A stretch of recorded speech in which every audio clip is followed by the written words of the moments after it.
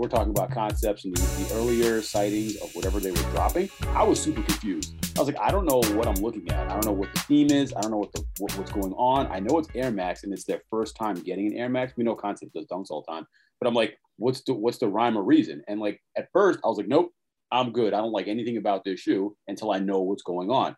And then I guess this week they dropped the teaser or the actual copy for what the inspiration behind the shoe was, and they're talking like more or less Woodstock, like old school hippie, like happiness and joy and whatever. And like I understand a little bit more of the theme, but I also saw the green one prior to the theme, and I'm like, this is cohesive for me. I can deal with this. Like I like this a lot. The burgundy hues, the corduroy, the denim, the sky look to it, and now with the copy, seeing like the sky for like laying down, like looking up at the clouds. That's what I feel like the denim looks like. Like the muted green for like a van, or just those overthrows that they would walk around at like Woodstock with. Like it all makes sense. The ponchos. Yeah, exactly. So like now that I get a theme, the green was fire already, but like now that I get the theme too, I'm like, okay, I like this more now. That's where I'm at. I concur. 100%. I mean, I'm a big fan of Paisley, so but Paisley anything got my attention right away, but it was a bit confusing. I wasn't sure. Like you said, I had no idea what direction or what the concept behind the concept was. So I was kind of thrown for a loop. But as you know, I dove in a little bit more, and the story kind of played itself out, and I'm like, it grew on me, and then I was like, yeah, I need to have these. These are phenomenal for every single reason that Mikey just said. Like, it just started to make sense. I didn't even think about it. You know, the denim, looking up at the sky, just laying there watching it. But I'm looking at a picture right now. I'm like, dude, that's exactly what it is. They're clouds. Yeah. It's phenomenal. It's a spectacular shoe, and I'm definitely gonna add that to the box heaven over there. I like the little cow hit. The little hit of cow on the right above the toe box. The crease guard. Dave looked like he just looked down at the pair to double check to see where it was. No, not yet. Just the invoice. That's good. I don't know. Just the invoice. You hit already? You already copped a pair? No comment. Oh, that's a yes. That's definitely a yes. You said invoice. I heard that. The comment is always a yes. It's always like, yeah. I don't like the one that Jason Tatum was wearing. I'm still not a big fan of that one. But the green one, and that's the one I guess that's releasing Saturday is the one. That's the one that's always looked good to me. Like I love the velvet hits too. That rope. Ooh. Yeah, so I thought I thought it was like a Jimi Hendrix inspired shoe when I first saw it. That was like immediately what I saw with the guitar pick, right? Like for concepts, that's what I thought. So it's a good thing. It's a good theme. It's an okay theme. Like we usually I feel like get a little bit more in terms of specificity when it comes to like something like that. Like they usually pick a person or really pick like a specific music festival or a specific year, but they didn't. It was just sort of 60s music festivals, it seems really broad to me, but I guess they're doing a bunch of shoes, or it seems like they're going to have a bunch of shoes released. So I guess it's all right. But the green's fire. Yeah. I'm worried about the shape though. Yeah. I saw what's his name? Tom posted a pair, and the shape on it looked a little too banana toe. I mean, you're not gonna get over it. It is what it is. You're gonna see some that have the good shape and some that have the bad shape. Yeah, because there's another Air Max one that I saw floating around today. It's like the one off or something like that, I think it's called. And it's got all different hues of brown. If I knew what my phone was. Oh, it's actually my lighting. Is that the one with like the cracked, like looking midsole? I'm going to send you a picture right now, as a matter of fact.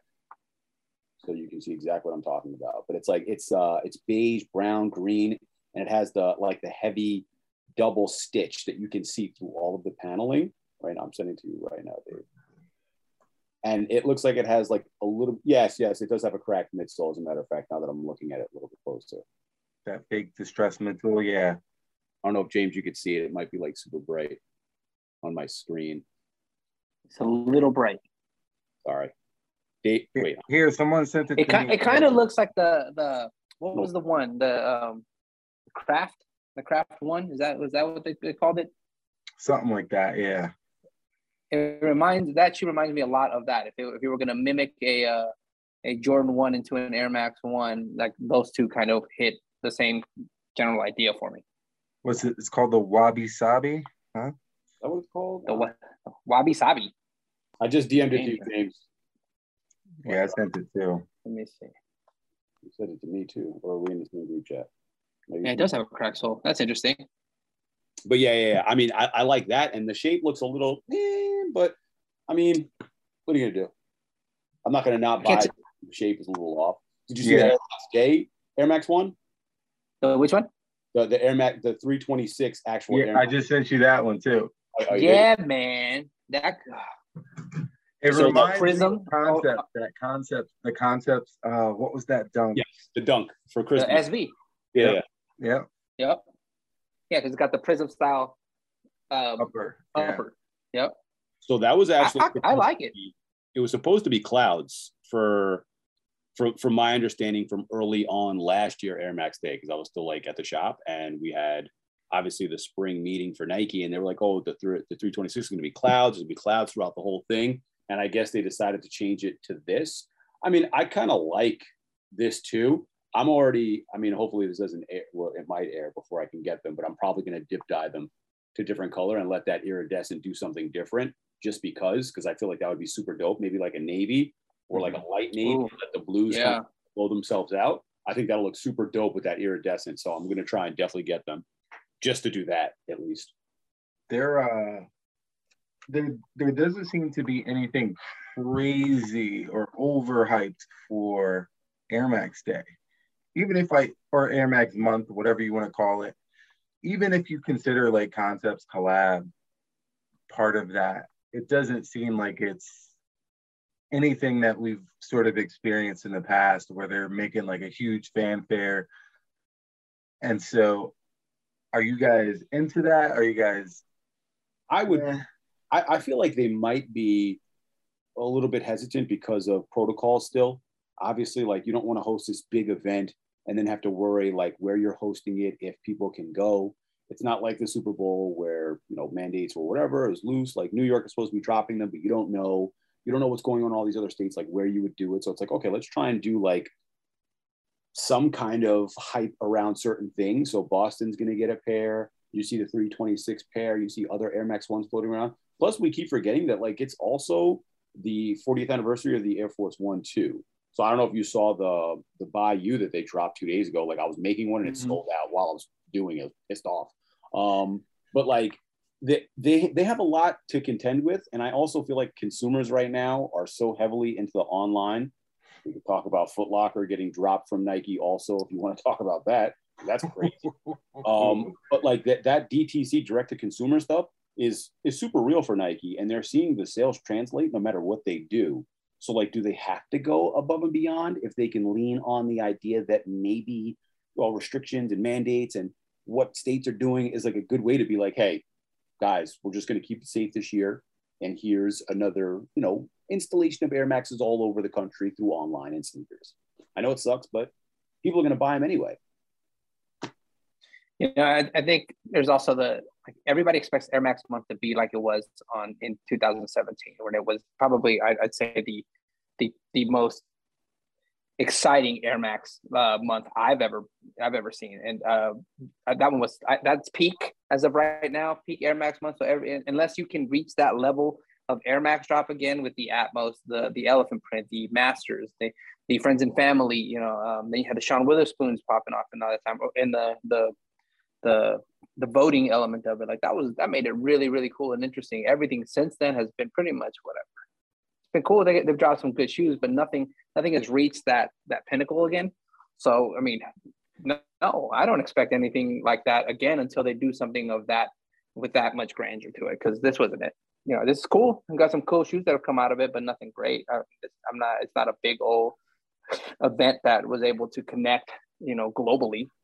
Like it did in 2017. So I think they went too big that year. and haven't really gone back to do anything remotely close to that since then. They tried again the next year with a couple of, releasing a couple of city packs or city specific shoes, but those were all right. I don't know if that's more because Atmos was so good because they dropped the Atmos and then the anniversaries were that same year. It was also coming off of like a very like somber run for Nike. Like 13 to 16 was like quiet for Nike. There was a couple like good drops, but nothing like they weren't hitting every weekend. They weren't destroying shit every weekend. They weren't blowing it out. It was more runners. We're talking Asics Saucony around that time and New Balance heavy. So like when they hit the next day, people were like, oh, okay, Air Max 1 runner, Air Max is runners. So you're still in that realm. And Nike's like, we're going to hit the ground running with stuff you wanted. So like not only did you do pop-up installations, they had like hidden stuff. You had stores, you had pins, you had locations. I was in Europe, as a matter of fact, for what, Crep City. And like they were doing masters there. They had activations all over. I came home to activate. It was literally Air Max everywhere. And you couldn't get enough. Like you said, what they were dropping was fire. Like there was fire everywhere. You were like, okay, I'm trying to get the white masters. Are they going to put them anywhere? Okay, masters. All right, Atmos. They got 3. What am I going to? All right. Oh my God. And then Sean Weather, we're voting too. Like there was so much. And plus they gave you like museums. They didn't just give you stores. They gave you rich history, heritage, and hype all in one place. So like you said, like reaching that again is going to be rough, but are they even trying? No, absolutely. Don't forget that they also dropped that same year. They dropped the red anniversary ones as well as the Royals again. People forget that you dropped at the same time all these were happening, and it was a whole thing. You know what I mean? Like, until they try to do that again, it's gonna be all right. Yeah, I mean, I guess I understand that there's not a bunch of like in-person activations going on, and that isn't really like a new reality that's sort of like existed for the past 2 years somewhat, right? So that's not new. I guess for me, I'm curious if this is a result of supply chain issues, or it's also them just saying, okay, we're just going to release some Air Maxes for Air Max month, and we'll do one special one that's 326. We're going to tag it, because we got to do something. But it doesn't seem like there was a lead up. Like every other year, we got the Air Max, what was it, the 720? Like there was a lead up to that. There was sort of like a build up. Even the Air Max Zero, which was fizzled, but like there was hype, there was talk, there was like a story. But now we're in the month, and we're just now seeing stuff that's going to come out, as opposed to like the Bacons. We knew Bacons were coming how long, right? And like there were issues with when those released, but ultimately we knew they were coming. We knew they're going to be part of the Air Max celebration, and the same thing for Silver Bullets, all this stuff. There was lead up, there was like anticipation, there was sort of an idea in our head. This is coming this month. Something's coming this month.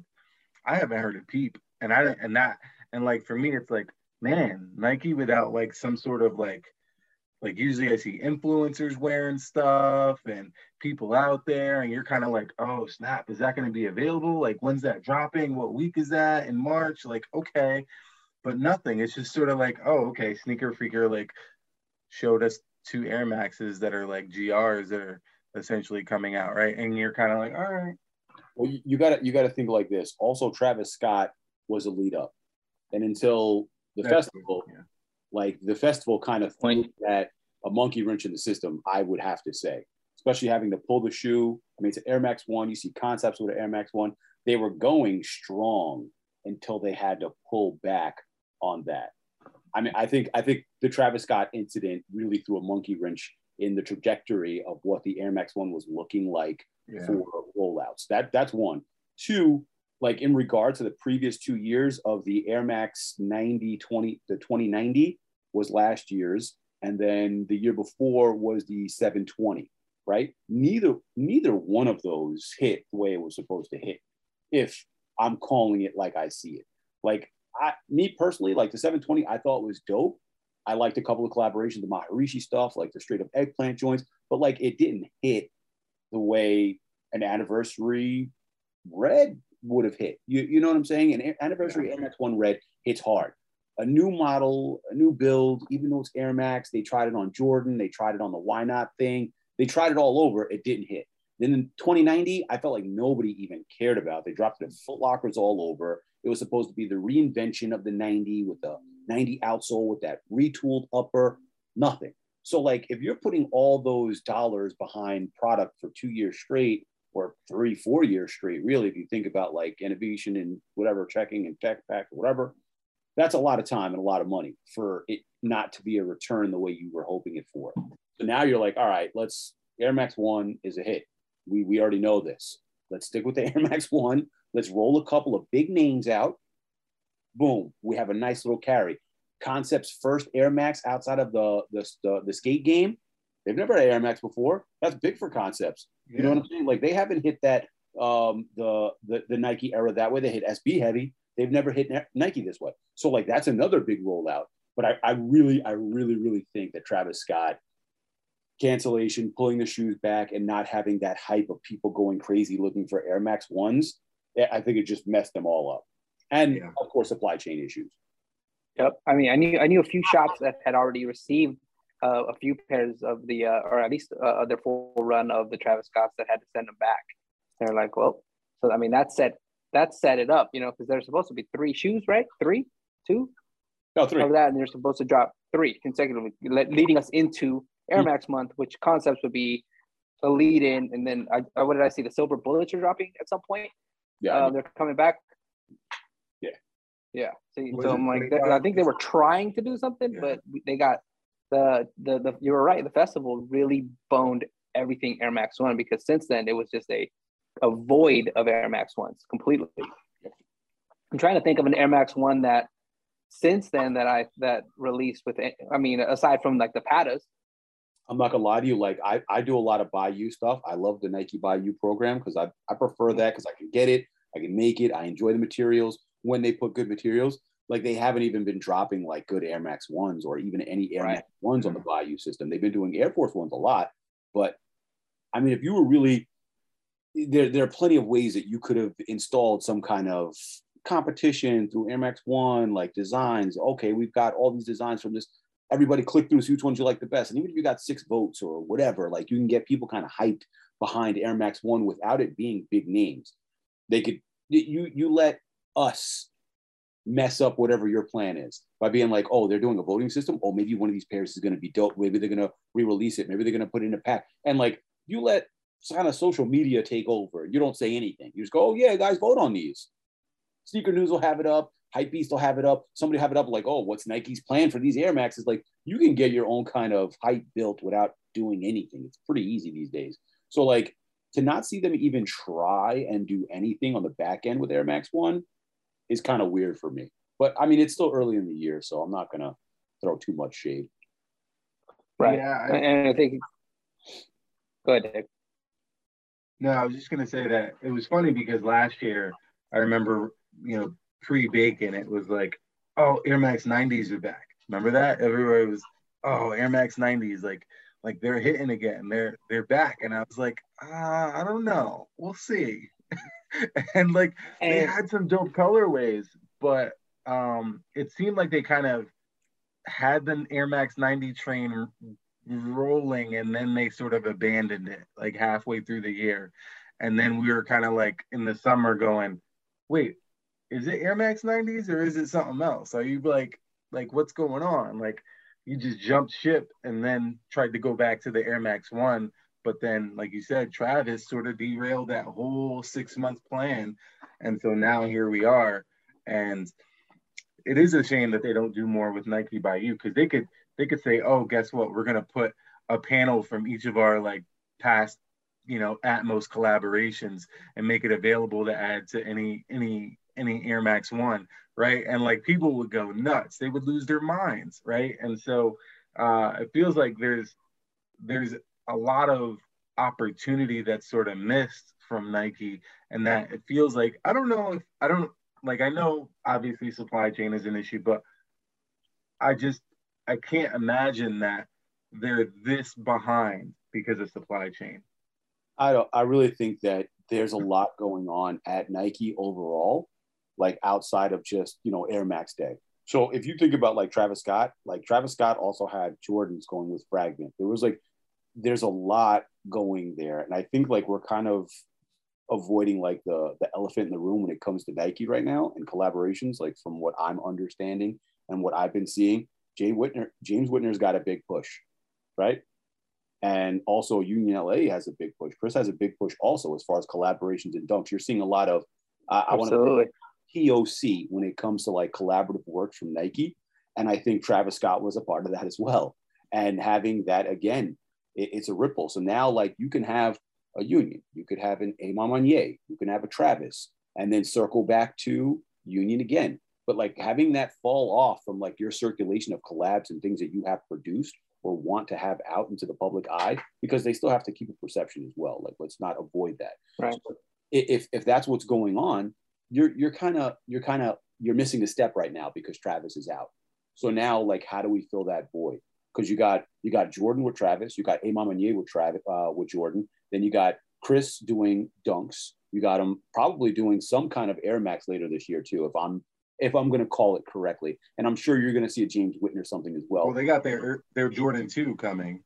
That's the 2 out also. And then you saw James Whitner. He's got the 2 coming.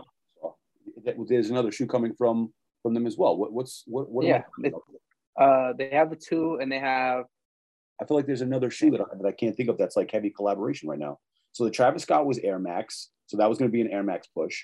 You got Union doing a Jordan, which means Imam Anye is definitely dropping some kind of Air Max or Air Force One throughout the later part of this year. I can guess that without even being at Nike's headquarters, just because of the trajectory of like how things are working. So like missing that step is a big thing for them, I think, strategically. So I mean, I also am under the impression that Ronnie's not going to be doing any other collaborative works with Nike until they circle back around past a couple more POC or culturally representative brands. So like that's definitely like a target for them. So I'm just trying to figure out like what they do as far as planning all of these things while also worrying about Air Max Day. You know what I'm saying? Like, it's just to circle back to just one avenue. Like, they're rolling out, like, you're already looking at 2023 at Nike and 2024 at Nike. So like they've already forgotten about what's going on this month. Not forgotten, but like that's like a past thought. They're on marketing for like the next 26 projects. So if we're not seeing anything now, it's because they're already over it, in my honest opinion. Yeah, I mean, you can see the gaps. You can see where it went. Union, nothing. Amamanier, nothing. Union, nothing. Amamanier. You literally see the gap. So, I mean, you're on to something there for sure. I don't think the collaboration with Travis is done, though. I think we're going to see an influx drop, or they push that into something else. The talks of the Brown pair coming out has already started. The yapping has started. So I think I don't know if they think they're far enough removed to start reinvesting their time, or at least what they already have invested in pushing it out there and getting it, get their money back, if anything. Yeah, he's been quiet also. Like, if you noticed, ever since the Nike controversy with Nike pulling out and people stepping away from Travis, not a peep. And that's strategic. That's not, because he doesn't want to be known. It's not because he doesn't want to talk, because he want to be in social. They were like, listen, this will all blow over. You just got to zip it and be out of sight, out of mind for a couple of months. And then before you know it, I mean, I'm not being political here, but like there are plenty of other things going on that make people forget about other things. So like to roll back into this, you're like, you know what, we needed something to reinvigorate. Yeah, you know what? Yes, let's have this shoe. Let's put the shoe out. We're waiting for it. Like, it'll be over. The trajectory, it's still there because we still have 2 more Union dunks that haven't dropped. And then we know we're going to see the Union 2, and we're going to see the Amamanier 2 and whatever else they have cooking. So they're going to have that gap. So it's just like a fumble, and then right back to it. And he'll just slide right in. It's already ready. They have the product. We've already seen it. We know it's there. It's just sliding it in and getting it out. And then I think that's when they'll push heavy on him again on the third quarter of this year. You'll see another leak of the next thing that they had working for him. And then hype will come. People will be super excited, and then they'll slip the Air Max back in. Boom. You know what? Let's put these out now because it's socially acceptable to see him have something out. We don't get any bad press. Everything's kind of swept where it's supposed to be, because I mean, like, nobody's even talking about it now. So like they're probably pretty clear now, but it won't be until March, April, May, maybe May, June.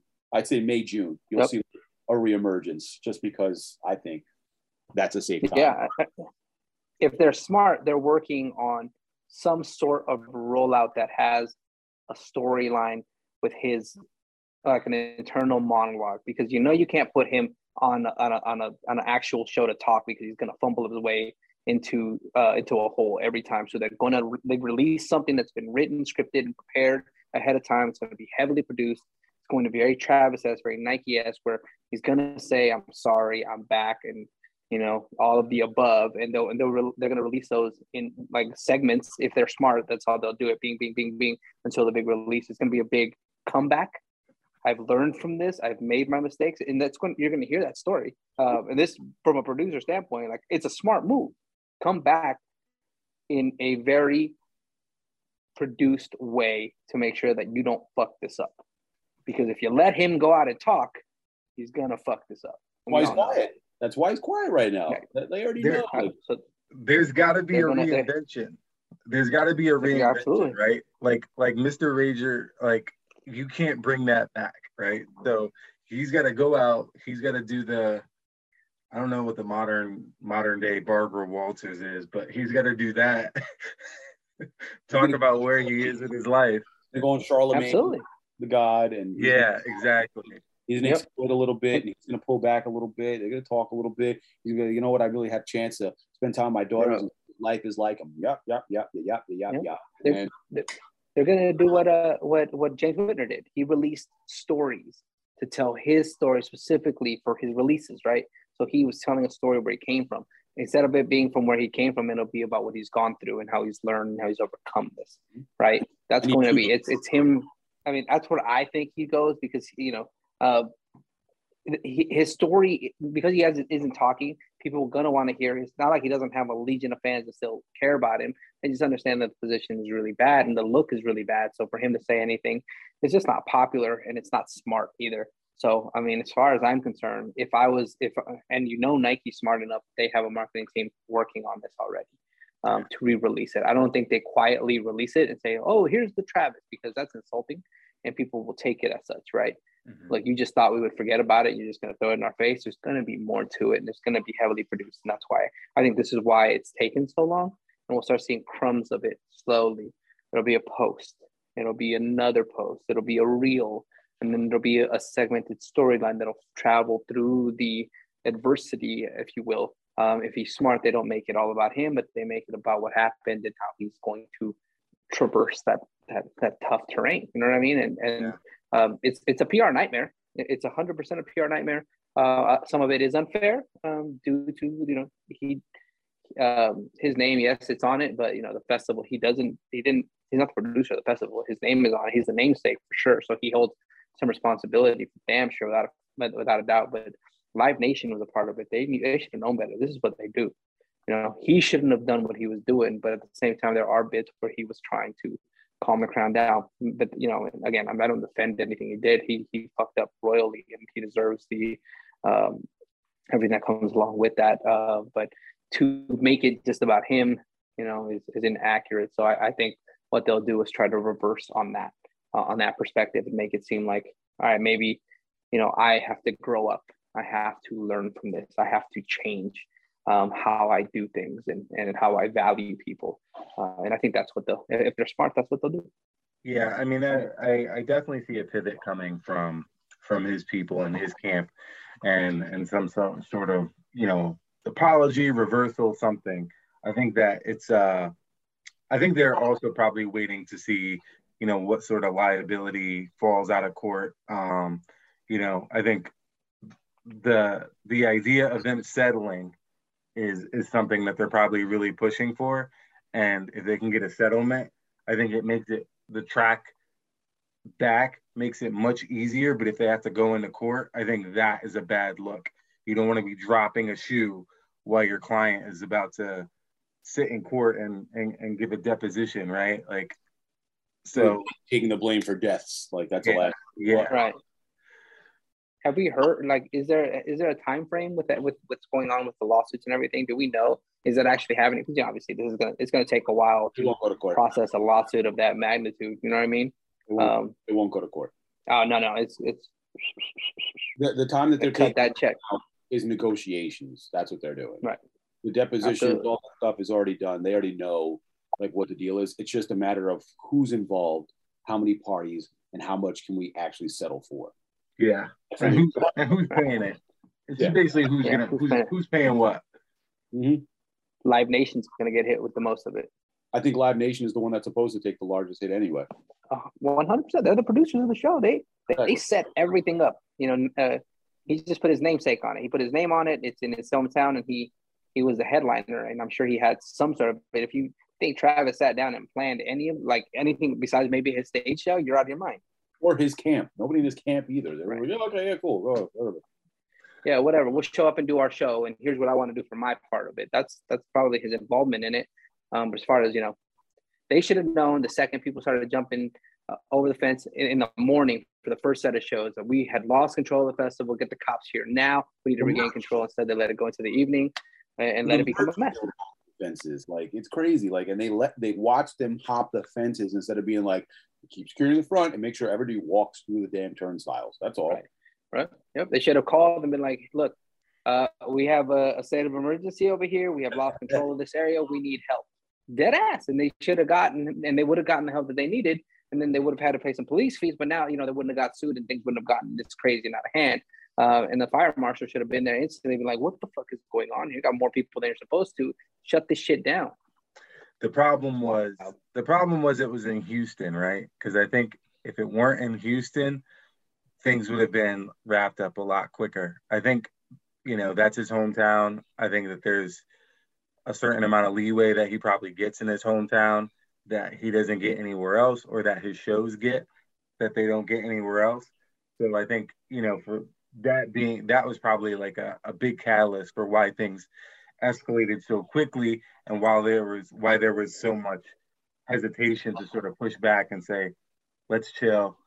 We gotta cut people out from coming in. Let's close off the open doors.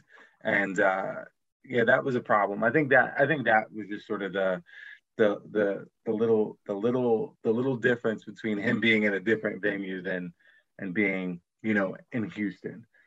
But the other thing, and this kind of reminds me, is that Drake is also like one of the people named right in that lawsuit. And obviously it's not that big of a deal for him. I think he's sort of skated out of it. Like, no one's thinking of Drake when you think of like that tragedy, right? So he's sort of in the clear, but I still don't know what's up with his shoe, right? Like, what do you mean? The Nocta, the hot stepper. The K-Swiss? There's a raffle today, as a matter of fact. Oh, that's right. You're right. Sneaker Politics just dropped just sent an email for the Nocta. The first time I entered a raffle in a long time. Right? I was like, really? You entered it? I saw it and I was like, wait, a raffle for Nocta? Why not? I gave it a shot. Those colors? I mean, the black. No, I only saw the black, so I just entered for the black. Oh, I thought they had the white up. I thought. I only saw black, so I just entered black. They have both of them up. I paid for my pair, not through politics, but I have to go pick them up. So I'm gonna get them. The chances of me keeping them, though, I don't know. I don't know, man. I don't know. I don't know if I can. From what I've seen, the shoe is whack to me, but I'd be interested to have it. It looks like a K-Swiss, you know what I'm saying? Like a fat K-Swiss from 98. And if we're going to go that route, let me just go pay $59.95 and grab myself a pair of K-Swiss and take it back old school. This shoe's dookie. Man, but Drake can't, I'm not even going to start in on that shit. It's just, come on, man. Come on. That's just I haven't seen one good photo of the sneaker either. I also haven't looked for it for me to be like, I even know what the shoe really looks like. I saw Sneaker Politics. I saw the raffle. I saw black. I said, okay, I'm going to do 11, see what happens. Okay, cool. I mean, worst case scenario, I get it. And then if I don't like it, like I'm going to put it on GOAT and I'll put it towards a pair of shoes I like, I guess. I don't know. Or give it to somebody who wants it. I don't really give a shit at this point. don't even think I'm going to win a raffle. I don't know. All right. I'm in it for the trade bait. You know what I mean? Like whatever comes of it will be. I mean, it's gonna be a shoe that I don't have. And these will help me get there. You know what I'm saying? They're Somebody's cool. gonna want. I mean, I like the shape. Shits. I like the shape. I know I can't pull it off. It's a shoe that I know I can't wear. If I was, But he's not pulling it off either. That's a girl You shoe know and what a I'm kid shoe. That's a girl shoe and a kid shoe. Like kids could make it look cool. Girls can make it look cool. That's my opinion. I can't make it look when I don't know. It's stuck somewhere between the Fila, that shit Fila that girls were wearing like last year or 2 years ago, and the K Swiss. Like that's the shoe. It's right there. It's somewhere. Somewhere, if you put them together, we can come up with that shoe. You know what I mean?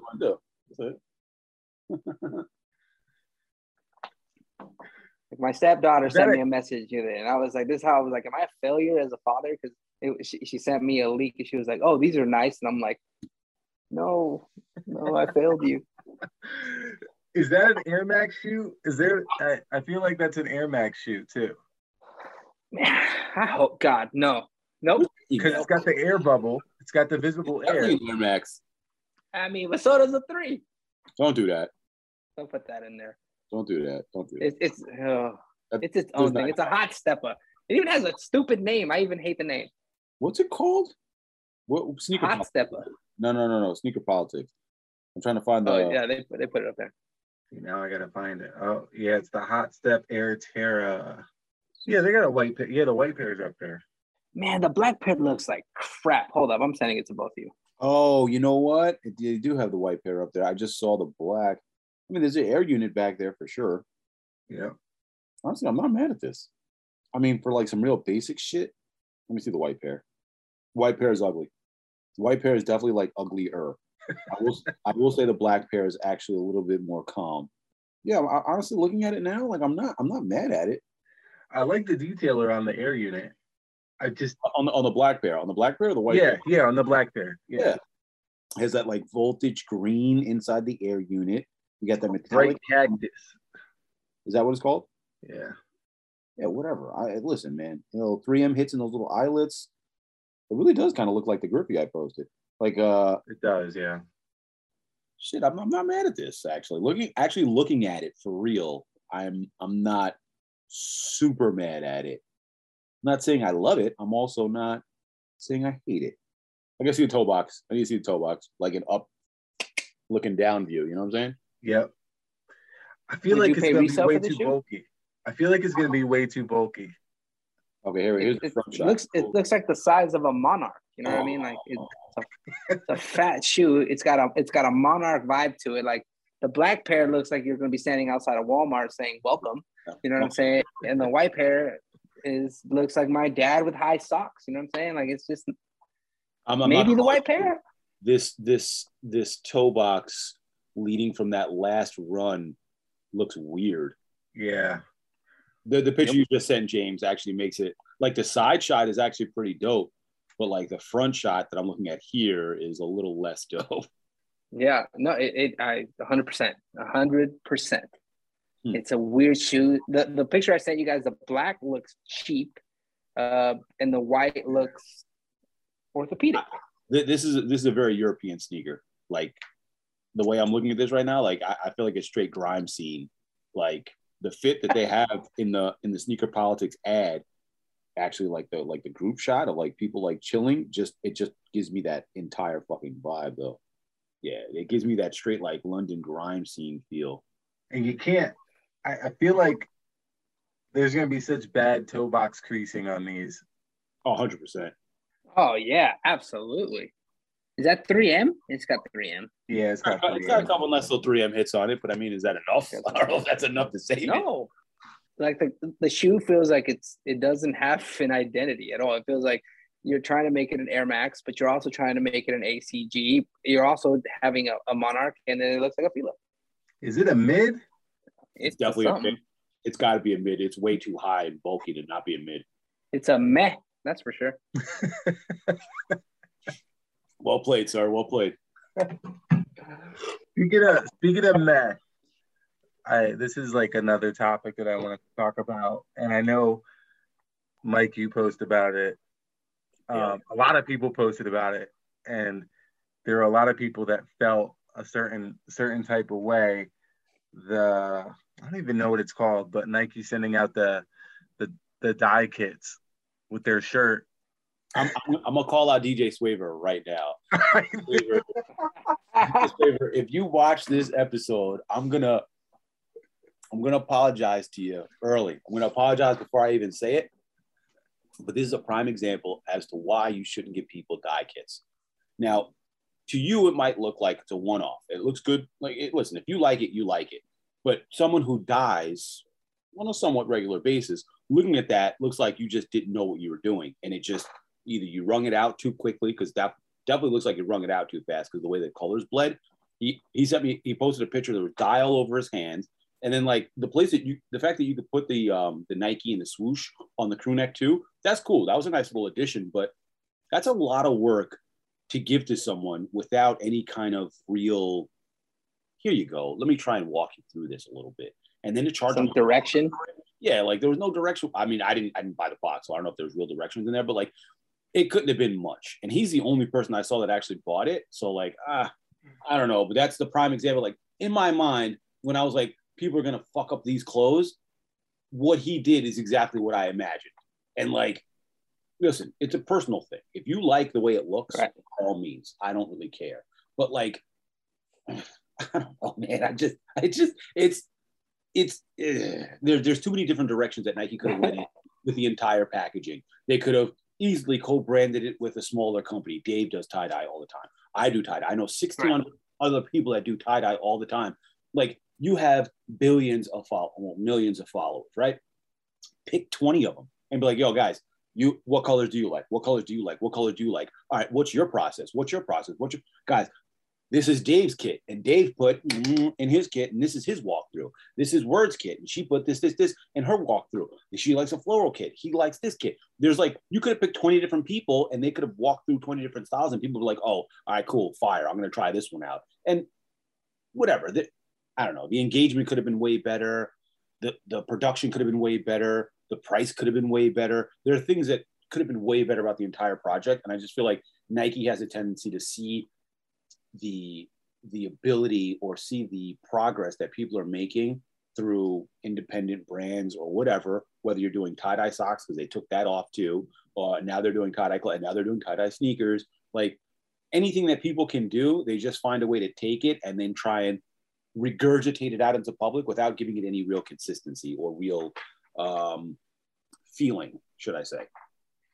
And so to sort of just tie this back to like the whole Air Max Day thing, right? Like the fact that they could be so derailed by Travis and that, but then sort of like pop up seemingly overnight with these like tie-dye kits, to me it was like, man, they're just like, there's this corner of the market that we're not taking advantage of, so we're gonna come up with some cheap ass way to like corner it and do that rather than like really invest time and money. And so for me, it's always frustrating, but also very annoying to see that they can put in so much time and energy and lead up with something like Travis Scott and Air Max Day and all of those things, and then just completely have the ability to sort of change directions on these small things and just throw out like crap whenever they want. And it's like, come on,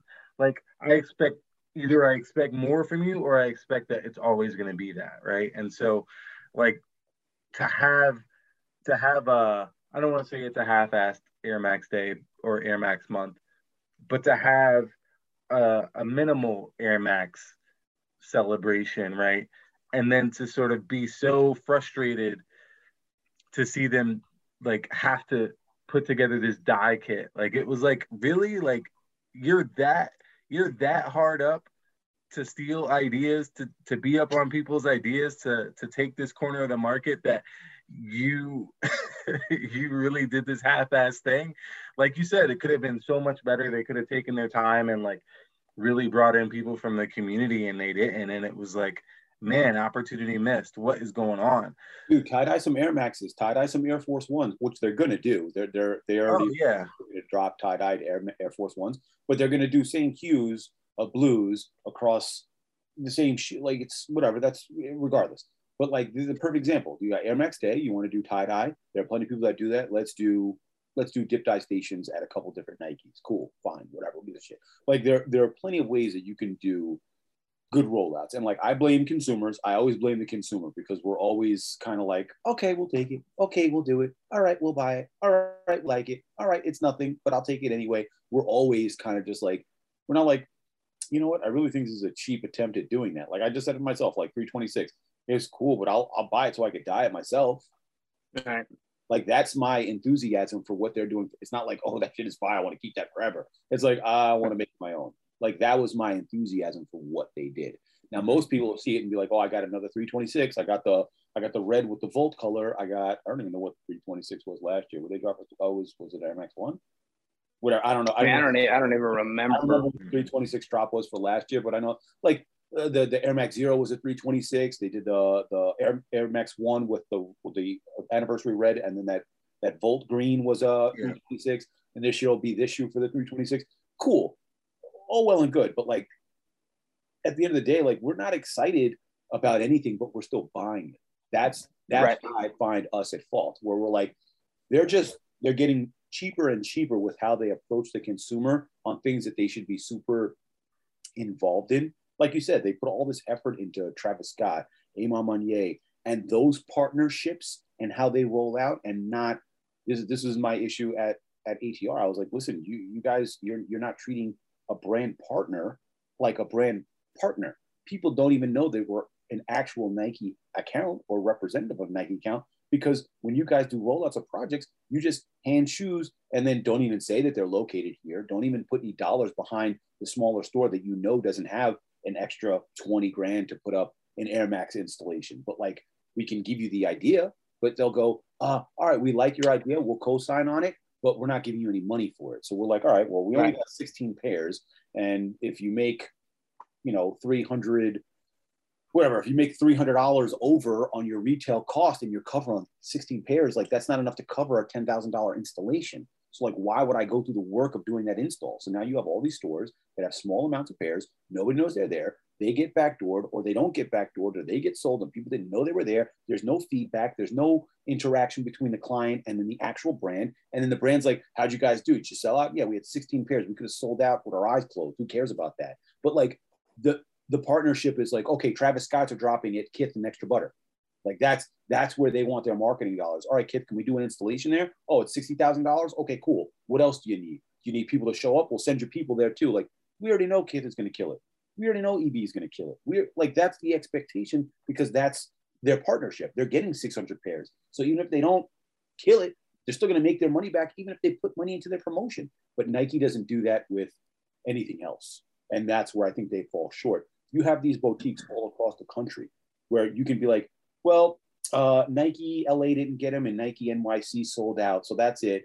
Meanwhile, you gave them 3,000 pairs. You gave yourself 3,000 pairs. For your partners, they're in these smaller stores. Nobody knows that they got 16 pairs. They don't give them 80 pairs.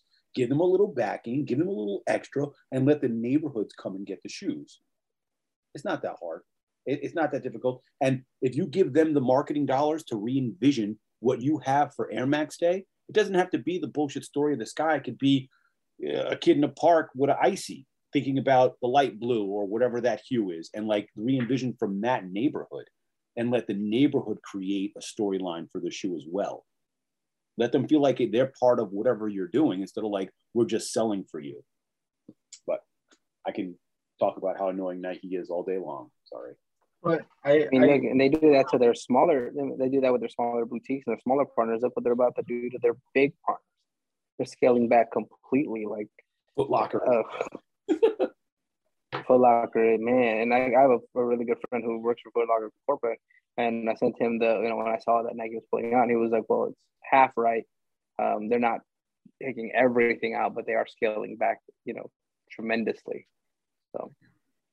Well, I kind of had the same conversation somewhat in like DMs with Greg from the Sneak This, and And I told them the same, sort of the same thing. Like, you know, the reason why nothing feels special, the reason why certain releases don't get blown up better is because we're going to buy it anyway.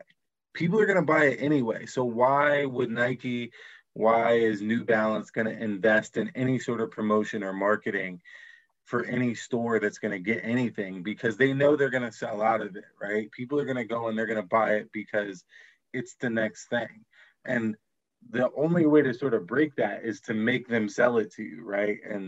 And right now they don't have to sell us most things. They don't have to sell us anything Travis Scott. They just have to put his name on it and it flies off the shelf, right? And so, you know, ultimately, you know, the way to get back to that is sort of to be picky and sort of to say like, okay, well, I'm not going to buy this because yeah, that 326 Air Max that's coming. Yeah, it might be cool, but I really don't want it, right? The Noctas, I don't want them. I'm not going to wear them. I'm not going to buy them, right? But I think, honestly, there's just not enough people to sort of say, I'm not going to buy something. Someone's going to buy it. Someone's going to buy it and either try to flip it or try to hold it and flip it or try to make it look cool, right? And so that's where we're at. I think we're definitely going to hit a wall with sneakers, or Nike's going to hit a wall with sneakers, especially with the DTC, direct to consumer. Sorry, I keep abbreviating. They're going to hit a wall when the resale starts to plummet. When resale starts to plummet, and people aren't just scooping everything up, because this is what happened in 2011, 2012 with Nike, when bots first started coming out and Jordans were still doing good, and people were botting their entire system, and Jordans were selling out. And then 3 weeks later, they were getting returned back to Nike. But Nike wasn't computing those numbers on returns. They were only computing numbers on sales. So every time they were like, oh, we got to make more Jordans. We got to make more Jordans. Guys, we're not making them. They're selling out on every league. It's the same deal. And now what happened from 2013, 2014, decline. Numbers were still up, decline. 2016, like they hit, I'm not going to say Nike ever hit rock bottom. That's a lie. I'm just saying in regards to other brands taking off, like we were just talking about before, 2016 was all runners. Adidas was killing it. Asics were killing it. New Balance was killing it. Saucony was killing it. And then 2016, 2017, you saw a reemergence with Air Max Day. And it was like, okay, we can take this back over again. They shot back up, right? And then all of a sudden we started to see resale actually hold its value for their shoes. So therefore, Nike continued to take that uptick. And everything was working out. Okay, we're still selling out. We're still doing high products. We're still selling them. Once resale bottoms back out on all, well, not all, but a majority of their products, and people aren't swiping through and taking everything because they can flip it, that's when you're going to see them reinvest back into communities and be like, okay, guys, what can we do to get people re-engaged with what we have? And that's what it's going to take. But until that happens, you're not going to see a change because, like you said, if it sells out, why change it? Nike's arsenal's so damn big too. Like, they'll just transition from one style to the next, to the next, to the next. We saw that happen with the Dunk, right? It seemed like when Nikes were falling off, Dunk started popping up. And they're very strategic. I mean, Nike's a big brand that's not stupid. You know, they know what they're doing, and they're successful at it for a reason. Even on their lowest, when they decline, they're still killing it. They're still the number one shoe brand in the world. Adidas did its best, 3 years, 2015, 16, and 17. With Kanye, you know what I'm saying? Like, they were killing it, and then and still barely made a dent. The best they had was they jumped over Jordan Brand, a subsidiary company of Nike. Like, so they're a smart brand.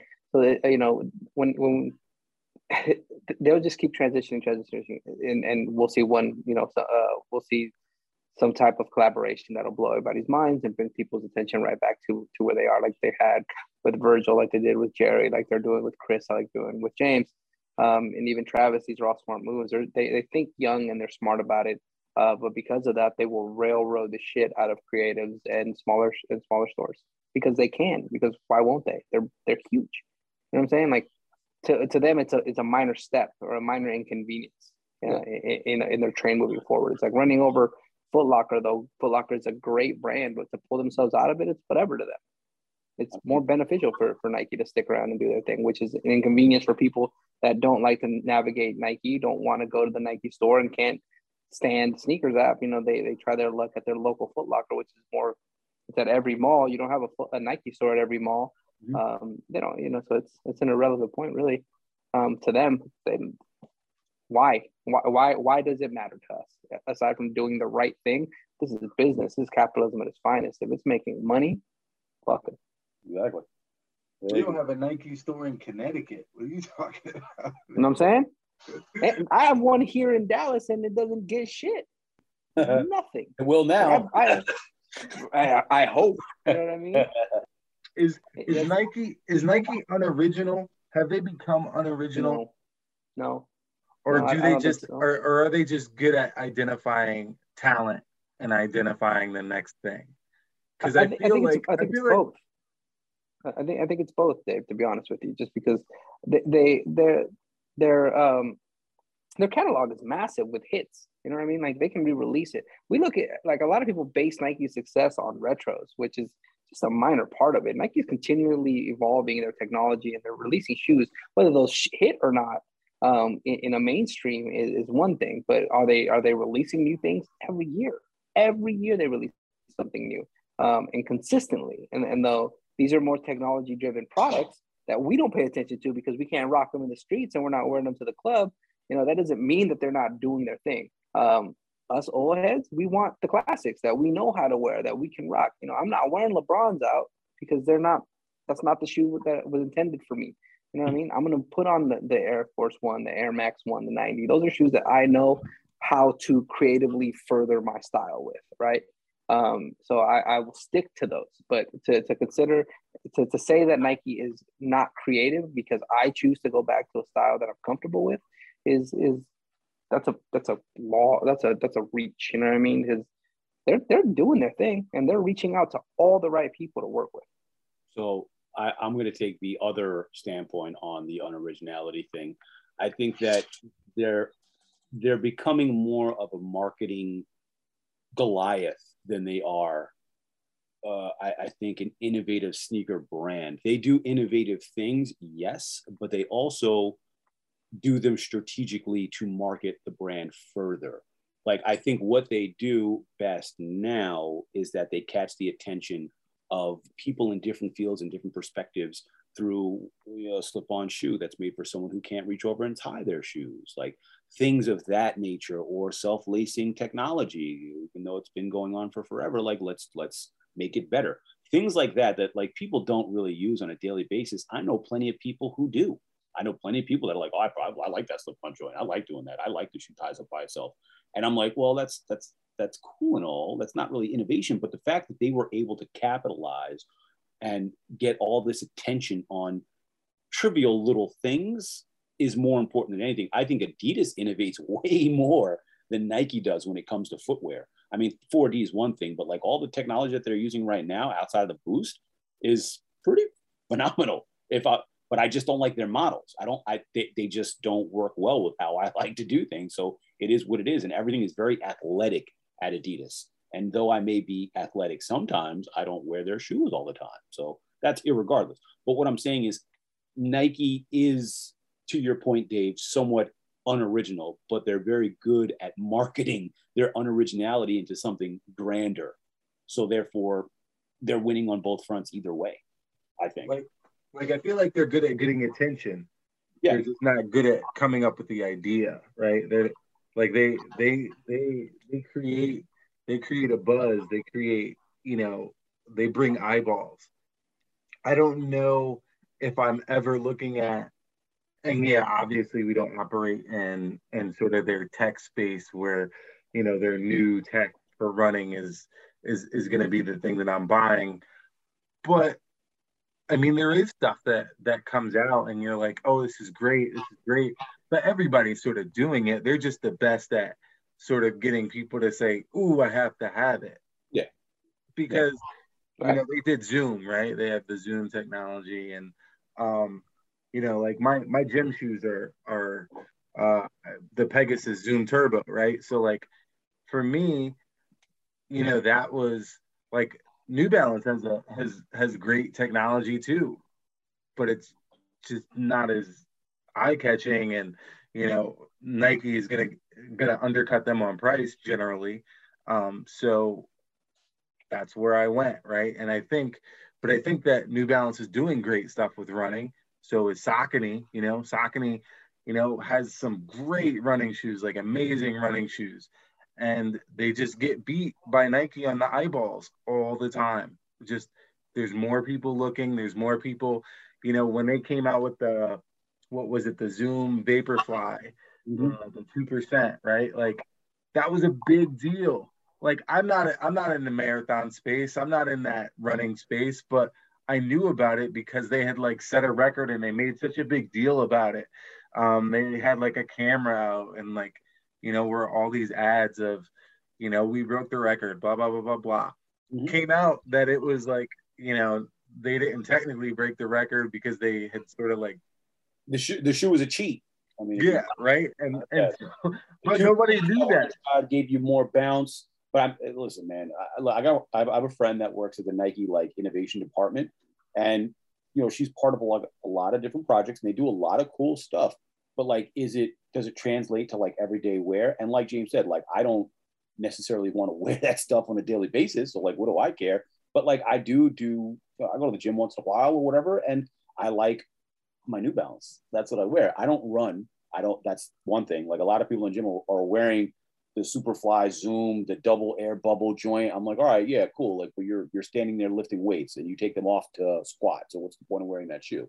Unless you're actually on a treadmill running and you're using the shoe for its intended purpose, like it's just a paperweight to me, realistically. But like you said, they put the eyes, they got everybody involved here. Everybody talks about Nike. Like even people who don't wear sneakers are talking about Nike. They're not talking about Mosh, you know what I'm saying? They're talking about Nike. They're not talking about a New Balance Jound 9. What was the one that just dropped? It was 2002R? No, what was that? 990 V4?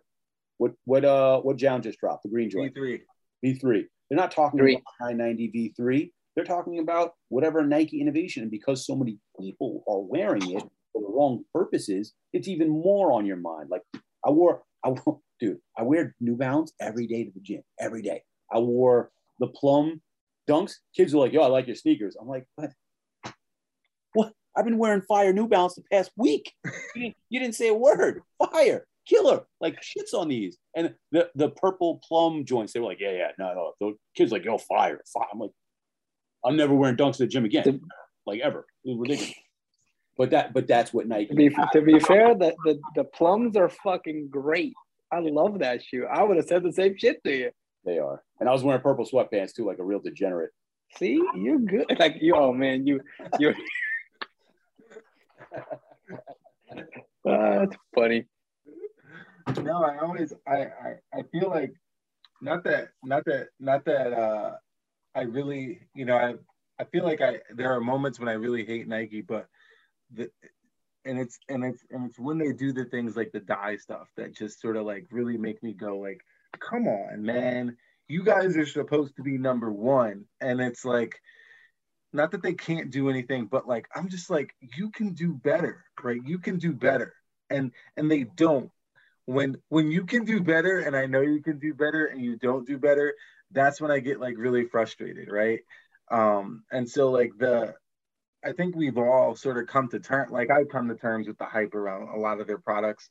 It is what it is. Like I think, Mike, you said it before that you're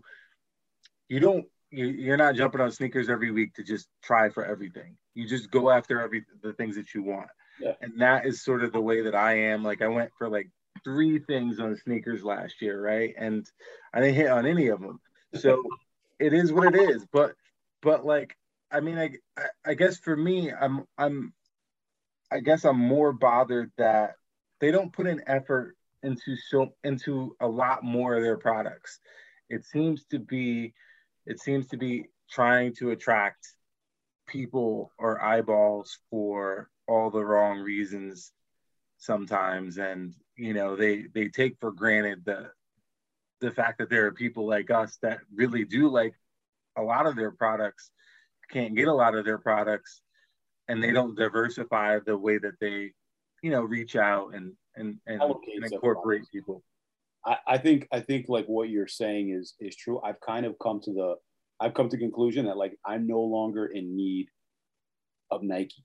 Like I never really needed Nike. Like the accessibility was nice, but you know, there comes a time when you're like, you know what, I don't like the way this is panning out. There are certain things, if it's easy for me to get, like I said, Nike by you, I'll go on there 24/7 if I can. You know what I'm saying? If they got good stuff, I'll buy a shoe. I got one coming right now. Like it is what it is. But like as far as putting my effort into making sure that like I'm on the app and I'm paying attention, I did that. Never hit a shoe. And like that's not, this isn't the salty side of me being like, oh well, fuck Nike, fuck sneakers. That I'm over that too. I'm at the point where it's like, you know what, if you're not willing to give the consumer a better experience, then I don't need to be your consumer. That's how I look at it, especially for the sneakers app. I tried recently for one thing. It was the Flax Mid, because I've been trying to get that shoe for like 4 years now since the last one, and I messed up and didn't buy it. So I tried it on Goat, tried it on StockX. I got returned twice. I was like, you know what? I'm not trying anymore. I've been buying a shoe off of Goat. I'm going to leave it alone. So they said they were dropping. I go to get the shoe sold out. I said, all right, I guess like I go to stores, they're not in stores. I don't know what to do. So I said, you know what? I'm going to throw my hands in the air, call it dead. I don't go on the app unless it's something I genuinely want to try. Like you hit me up, like, Mike, can you try it? I'll try for you. No problem. I can't make anything happen for you. Or I'm not going to win for you. You go, Mike, try. I'll try. No problem. That's the best I could do. Otherwise, peace. I'm good on the app. Simple. The experience is not something that anyone enjoys. And talking about it gets me excited. And like, I don't want to feel like that app has the power to control my energy. And like, that's the thing that, and like waking up at 10 o'clock, you set your alarm, you're ready to go. You try, you put your car didn't work here. Is your address right? Is your card right? Is it going to scan? Is it your face? Is it the right bank account? Is it money? Like all these things like kind of build up in you when you're getting ready to buy a shoe. And that's too much. That's way too much energy for me to put into like doing this. If I go camp out and I know I'm guaranteed for my shoe and it's a 12-hour camp out, that's more relaxing than waking up at 10 and being like, all right, computer, laptop, phone, iPad. Let me try. Am I logged? Oh shit! Is that car gonna work if I try it? Like, there's too much. It's too much. And people are like, you didn't try. I'm like, no. I want no part of it. Just leave me alone. It's stressful. Yeah, I do, and I get that. But you know, I've also come to realize. I mean, first of all, sneakers app is toxic. It's a toxic relationship. Everything about it. We've talked about this before, Dave. But I've come to realize that it's the same relationship that I have with New Balance, the same relationship I have with Adidas, because I can't get it on the Confirmed app to save my damn life. And it frustrates me more because I somehow thought that and I don't know why, if I went down to the Confirmed app that I'd have a shot at it. Or when I go for a New Balance that I think is fire and I'm number 32,400 after the first 10 seconds. And I'm like, so you're not showing me that I'm not going to get it. What a miserable. The only one who likes me is Saucony sometimes. I went on. This is a perfect example. I went on to buy this SCUF controller for my PlayStation, right? I go on the website, same deal. Like they're not versed in people swarming their shit to buy something. It was the SCUF controller for the PS5. I don't know why they didn't have one ready when the PS5 dropped, but whatever, that's beside the point. So they put up this controller. It's a Reflex, cool, great story. First time I go on, sold out in seconds. I said, all right, fine. Next time they did a restock, I go on the website. It says, you can stay on here. We'll keep you in the waiting lobby until it's your turn. If it sells out, we will kick you out and let you know. I said, oh, this is fantastic. I mean, it's only 10-minute countdown. It sells out. Great, I'm chilling.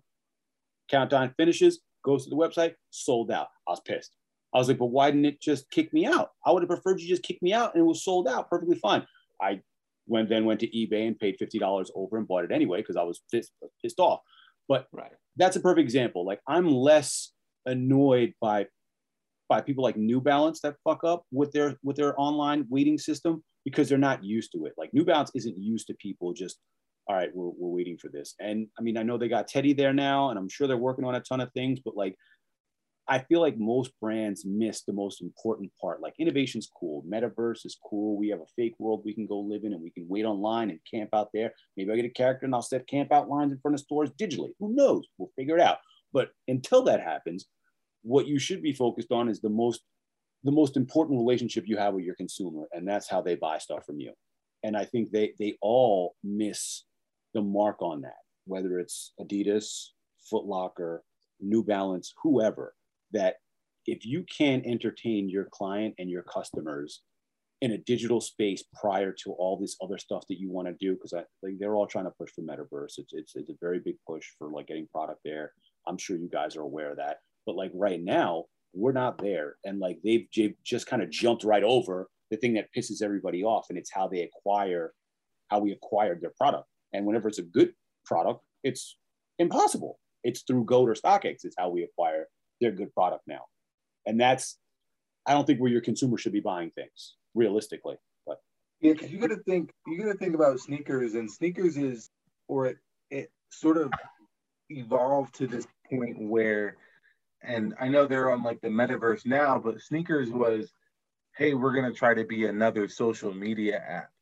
And for me, and I think for us, like our age, maybe it's our age too, is that I don't ever want buying a sneaker to feel like a burden on me. I don't ever want it to feel like it's me doing a task. I want it to, and I feel like, for us in our history with buying sneakers, it never did.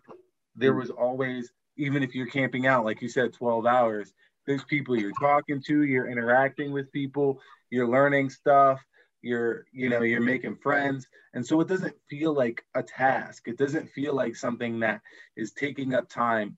It's energy expended, but you're also gaining something, right? Nike wants you to interact with sneakers. And for me, that it isn't value added to me. It isn't value added to my life. Me spending 5 hours on sneakers a week is time that's wasted. Like, James and I have kids. I'd rather spend time with my daughter than watch videos and listen to some 22-year-old kid talk about this concert from last week, right? Like, because that's the kind of stuff that's on there. And for me, it's kind of like, that's not the experience that I'm into. Like, I'm older. I want to go on, and I want to have some sort of experience that makes me feel better about buying the pair of shoes, not makes me feel like I'm wasting time trying to buy this pair of shoes. Mm-hmm. And then even worse, when I don't get it, I feel like, man, I really wasted time or energy or put in, tons of effort. And I feel like, for me, that's part of the process. That's part of the problem with Nike, is that they're trying to create something that's not what we're trying to do, right? Like, and so, the activations and all of that stuff back in the day, those are all things that would really bring us in, and that sort of made us feel like this isn't time wasted. This is, you take your kids. If it's an activation, you can take your family if you wanted to. Yeah, you can give them a little bit of culture. Exactly. It is like you weren't just, like you said, wasting time. That, like, as of late, like, that's become very important to me, because you can't get it back. I think the one thing that you can't get, I spend money, I make more money. If I do so, whatever, I can figure it out. But like, as far as like sitting somewhere for an hour or 2 or 30 minutes, like when I could be doing something of value, and then not, there's no way that even makes sense to me, which is why I think it's even more important now to have that relationship with your consumer that's like translatable into a pleasurable experience, even if you're not winning something. Like, there's got to be, I mean, there are plenty of ways, and I talk about all the time, so like, I don't want to talk about it, but like, there are ways that we can intertwine. You go on the sneakers app right now, there's a QR code for your client. That's the last thing in your profile.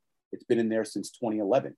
So like, realistically, and I think it started in 2009, if I'm not mistaken, because I did the ID pair, and they're like, do you want to sign up? And I was like, no, but like, it had the QR code then. I started in 2011. So we're talking 2022, we're talking 11 years later. I have yet to use that QR code for anything other than finding out that it's my birthday and I'm in a Nike outlet and I might have 10% off something. Like, there are other ways that we can use that QR code as whatever. You're talking metaverse, that's your identification. Like, you're doing a buy, like that QR code is specific to you. Make it a little bit more intricate, make it more personalized, make it more you as a person. So therefore, when you do click the buy, it's easier to find out if you're an actual person. That's all. I'm not saying you got to come knock on my door with a gift card and be like, hey, Mike, we're sorry you didn't get a pair. I'm just saying, if you have all these tools and you have all this money at your disposal where you can, we missed on this release, let's do a tie-dye kit for 30,000 people real quick this weekend. You can do that, but you can't figure out how to make it a little bit more pleasurable for people who spend money on a weekly basis with you. I don't know. It just, and that's where my relationship with Nike comes to falter, because I'm like, if you can't respect me just enough to even give it something, then like, why am I even bothering? And we talk about it all the time. They're always like, oh, we're coming up with new ways to find out what you guys love and how you guys like to interact with Nike. But where is it? I'm still waiting. Where is it? Right. Like, you had a CEO come out and be like, we're changing Nike sneakers for the best. I haven't seen an update. I see, like Dave said, more stories. I see way more interactions with kids skating and people doing stuff and short videos and short stories. But that doesn't change how I purchase stuff. You know, who's pulling up? There's a Ring doorbell going off. Like, what's going on here? It's a pair of sneakers. It's the age, is what it is. It's the age. I see that Ring doorbell go off. I'm like, who's there? Who's at the door? Yeah. Ring doorbell. I look. It's the UPS guy. It's Frank. He's dropping off some New Balances. Yeah. Uh-huh. You know, it's funny. You know, it's funny though. Like, so me and my wife are like looking at lights and lamps and stuff, and so we've been going back and forth for like 2 weeks, and like, so I'm browsing like all these websites and looking at all these different like lighting stores, and it's crazy. I will be in some random store, and I will, I'll go, oh, this is cool, this is cool, this is cool. I'll close out. Next thing I know, I'm getting an email. Hey, we'll give you 25% off if you come back and buy something. Nike won't even do that after you waited in line for 25 minutes to not get something, right? They won't say, hey, we noticed you didn't hit, like what you just said, Mike. Like, here's 10% off. Go buy something from our clearance, or go buy something from our sales. Something, right? Because I work retail, and I'm sure like most of us have sort of been in a retail space at some point in our life, or as a employee, and it was always about conversion, right? It was always like someone walks in your store, like, oh yeah, I don't have this for you, but I can sell you on this, or you're gonna buy this, I'm gonna upsell you. I want you to buy this as well, and like, Nike doesn't even, like, there's not even that effort to do that anymore. It's like, you were here for this, we don't have it.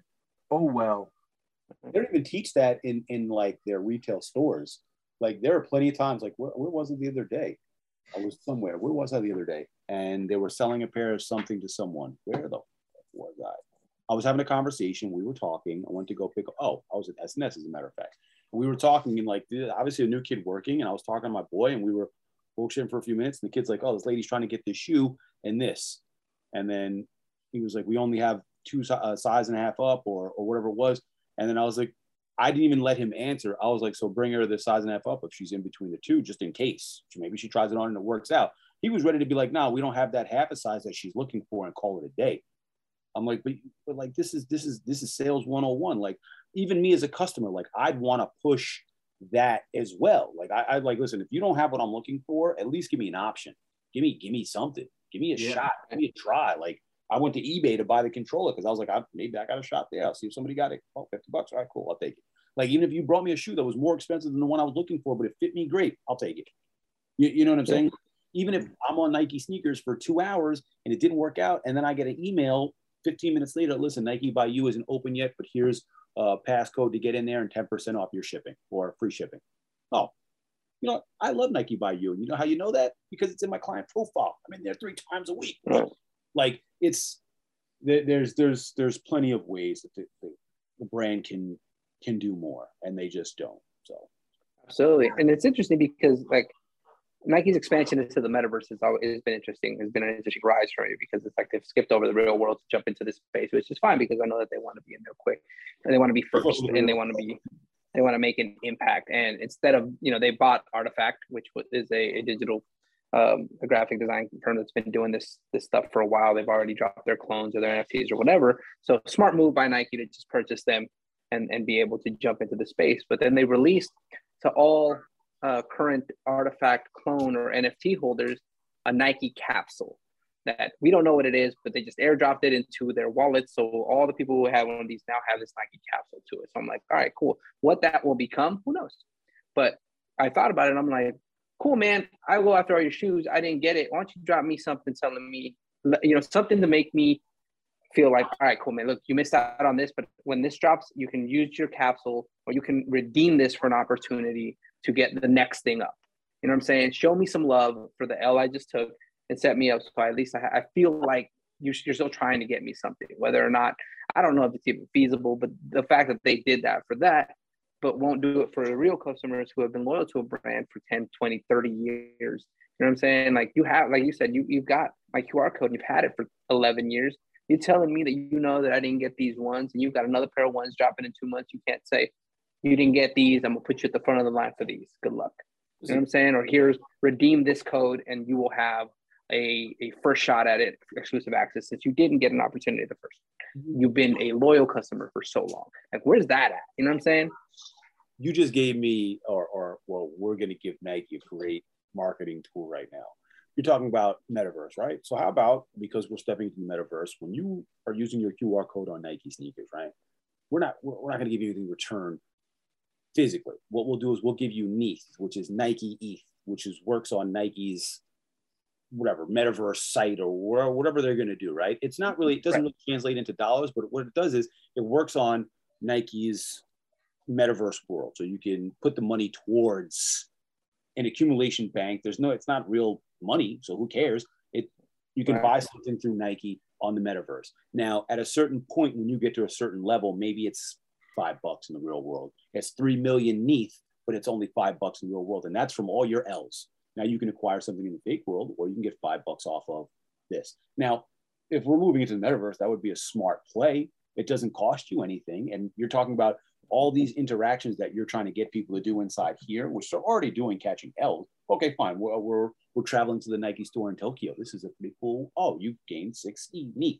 All right. 3 million ETH is $5. So like now I'm doing all these things. Maybe it's a game that I play to get something back from you guys, but $5 after trolling your sites or buying millions of things in the digital space for actual dollars might not be a bad idea. But you can take that same energy and keep it for catching L's right now. All the interactions that you do can be accumulating percentage points or something. I know if we say $1 every time you catch an L, you may be spending $60 million a day because everybody's catching L's. Regardless, let's take that off the table. Make it something like a hay penny. Remember hay pennies back? Oh, you got a hay penny, say half a penny. But like something on that margin that's small enough to feel like, okay, well, if I catch enough of these, I can put it towards something. Right. Redeem it for an opportunity, right? Nothing that costs nobody. So I take 5 L's I get 20 NETH. Now I have 125 NETH. And in order to get a exclusive access at a first shot at it, it's going to cost you 125 NETH. That means you've taken 5 L's. For the next one, you will be guaranteed exclusive access. That doesn't guarantee you the shoe, but you get a shot at it first, right? That would, all right, bet. At least I got that. But, you know, and I'm hoping that that's what translates into this metaverse space because, you know, I want to be able to shop in the metaverse and have that shoe show up at my house. We just made something tangible in a matter of, I don't know, 15 minutes of talking about this. That's a tangible thing that could actually happen or transpire. That's 15 minutes. Right. 3 people that don't work at the brand who are just fed up with how things work. Now you're telling me you have thousands of employees and not one was like, hey, we should do something for our customers. Right. Right. Yeah. Well, or at least let's hope they are. Let's hope that this is what's actually taking place. And this brings me back. To like, this makes me question whether they're as creative as people think they are. I feel like there is so much opportunity missed that conversion of turning people into customers, like that doesn't, I feel like it yes, you sell out of everything you put on sneakers, but there's so many people that are trying for things that don't hit. And how are you converting them? Because you're not. Because for me, if I get on the sneakers and there's something that I want and I try for that, that's all I'm trying for. I'm not staying. I'm leaving. Like after I get my L, I'm gone. I'm not browsing. You got to get me to browse. The L puts that bad taste in your mouth. Yeah. How do you get me to browse? You get me to browse by giving me something for my time and my effort. And maybe there's too many people, like you said, Mike, where, you know, you can't give out $5 or whatever, but yeah, you can do something creative that sort of, all right, this is our next thing up, the metaverse. we're going to translate what we're doing on sneakers to move you to that space. We want you to be in that space with us too. We want to convert you to that space. Here's how we're going to do it. Here's how we're going to create an incentive for you to follow us to that space. And so now we have, you know, additional layers of incentives that are going to build and capitalize the more you spend with us, or the more time you spend with us, so that you do get rewarded for, you know, taking too many L's or whatever it may be. So I don't know. I feel like, yes, they definitely are sort of number one, but they could dominate. They could really dominate. And I feel like there does need to sort of be like a tipping point where people are like, yeah, it's maybe not worth my time to try. There's also, I mean, if you look at the trend of the brand itself, there are way too many people who say yes there. I mean, I can see that from the outside looking in. Like, there's not a lot of people objectively approaching these releases, drops, or collaborations. A lot of the time it's like, oh, that, okay, cool, let's do that. Okay, cool, let's do that. Like, tie-dye is a perfect example. Like, instead of saying yes, let's do that, say yes, we can do that, but we can also make it better. Have a little conflict within the office to be like, not in a competitive way, but in just a reimagining way, where you're like, okay, well, we're going to do A-Mom and Ye 3s. Yeah, but there's also, you guys had the Basement in London. London did a pretty cool Air Max 90. There are other creatives that you can use that have a leg in the culture. And I mean, you might not align with, you know, their thoughts or their actions per se, but that doesn't mean that they're bad. It doesn't mean that it can't work out, and you can't expose a different perspective, like a different creative perspective, so to speak, to what it is that Nike does. There are plenty of different, like, Union LA is dope, but I'm pretty sure there are plenty of other people they can reach out to that are in the same space or of the same space or in and around the same thing that they can put a collab together with as well. There are millions of brands. There are hundreds of people that are dying to do a collaboration. To use the same people all the time, to me, is kind of a slap in everyone else's face. Okay, cool. I love James Whitner. That's cool. His work is great. His background's great. His story is great. His expansion is great. It's a little trivial how many stores he's opened in the past 2 years. Sorry about my light flickering, and how they did that in such a small amount of time, but that's none of my business. Opening more too. They're opening one in Dallas here with that. You didn't hear that from me. Yeah, but like that's a lot of okay, but without getting too sidetracked, what I'm saying is there are plenty of other people. Instead of just saying yes to James Whitner every single time, and I've listened, I've sat in meetings with him and like listened to him talk. He can grab you. He can grab you right by the throat without saying without grabbing you by the throat with his words. And I'm like, all right, I see where they got it from. But someone at some point could be like, no, I like the way this guy works. Let's use him. All right, yeah, we got this project. This guy will fit in there perfect. This team will fit in there perfect. Let's go with the street kids that are doing graffiti. They'll fit into this perfect. They dropped a graffiti up tempo a while back. They did nothing with it. I remember seeing it. I remember being like, oh, that would be great for a graffiti spot, because I was fucking with a graffiti spot. Like, they would be great to run a marketing plan through there. Even if you gave them an extra 60 pairs and they did something with it because you gave them marketing dollars and like it made sense. They did graffiti. Like, there are plenty of things to do, but they'd rather let that project fall at the wayside so they can put more dollars behind Travis Scott that's already going to sell out.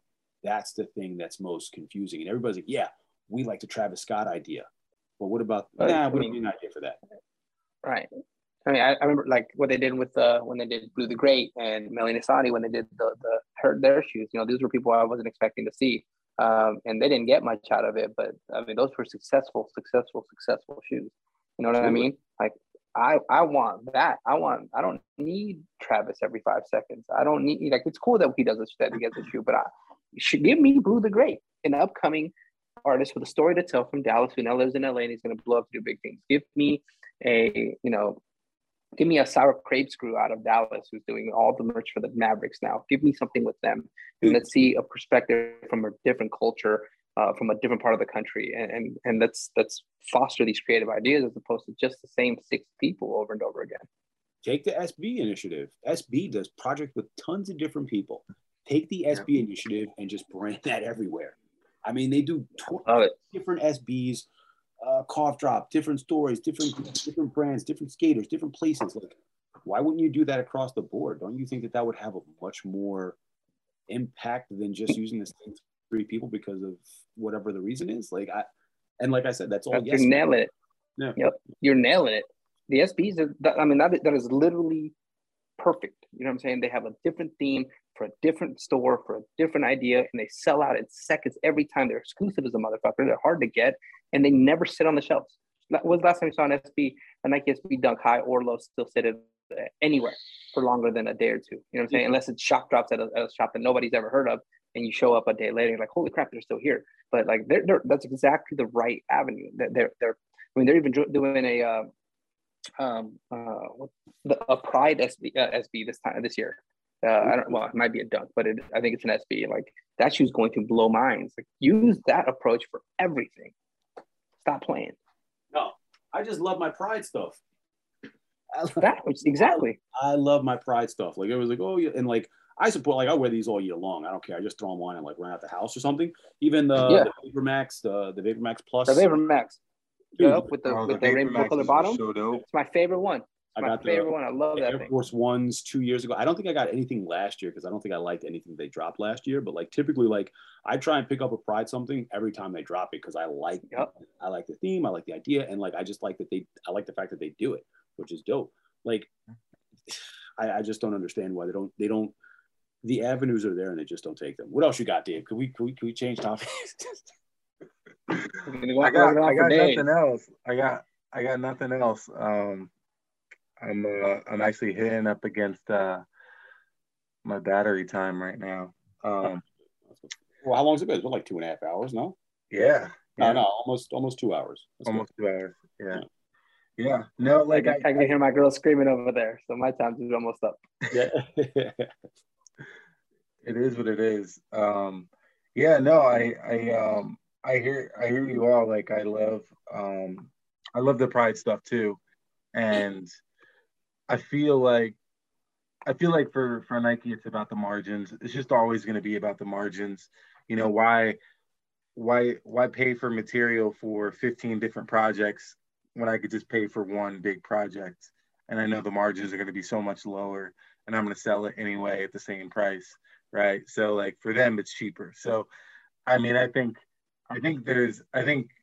they're always going to sort of, I don't want to say they're always going to, but recent times, they're always just going to cut that corner because the outcome for them monetarily is always going to be the same. Yeah. And that's what it kind of is, right? It's about endless growth, right? They want to always have that economic growth. I can raise money. I can raise the price on Dunks $5 every year, and do the same thing, increase my margin every year, rather than investing in long-term, success and try to keep customers and all of that. And so that's I don't know. I think they're not the only one that suffers from it. I think New Balance is starting to get there a little bit. Like you said, Adidas, some of their stuff is just too athletic. It's just I don't know who. Again, like I was talking to James, the other James earlier this week about like I don't picture myself in their stuff. That's the problem. Like no one wears their stuff. No one's rocking their stuff like that. It's not that. For the Bad Bunny joints, I rock those heavy. You were the first and only person I've seen rocking Bad Bunny. I got a pair right there. The new ones, they just showed up today. So I got the Joe Freshgood 993s. They're right here. And then the Bad Bunny showed up at the same time. So I got them right there. You're the only person. Oh, I think Jules wore some on Saturday, right? Yeah. He did. Yeah. TJ's rocking them heavy too. TJ gets down with them. Right. She's heavy on the forums. 485 is not bad though. Nah, the forum's nice. I like the forum. It is comfortable too, which is cool. I just don't like the silhouette. Yeah, I like the low. I don't like the highs very much at all.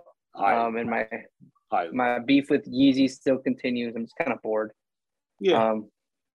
But I go through stages where I'm like, that'd be a cool shoe to have back. But currently, I don't own a single Yeezy anymore. It's okay. You're not missing anything. I think I have like 5 in total. No, I'm lying. Yeah, I pushed them all out and went and got more SBs because that's where I'm at. My SB collection is just it's too dope. All right, gentlemen, I gotta. It's been a pleasure, boys. Jump through the window right now. Well, thank you all for jumping on.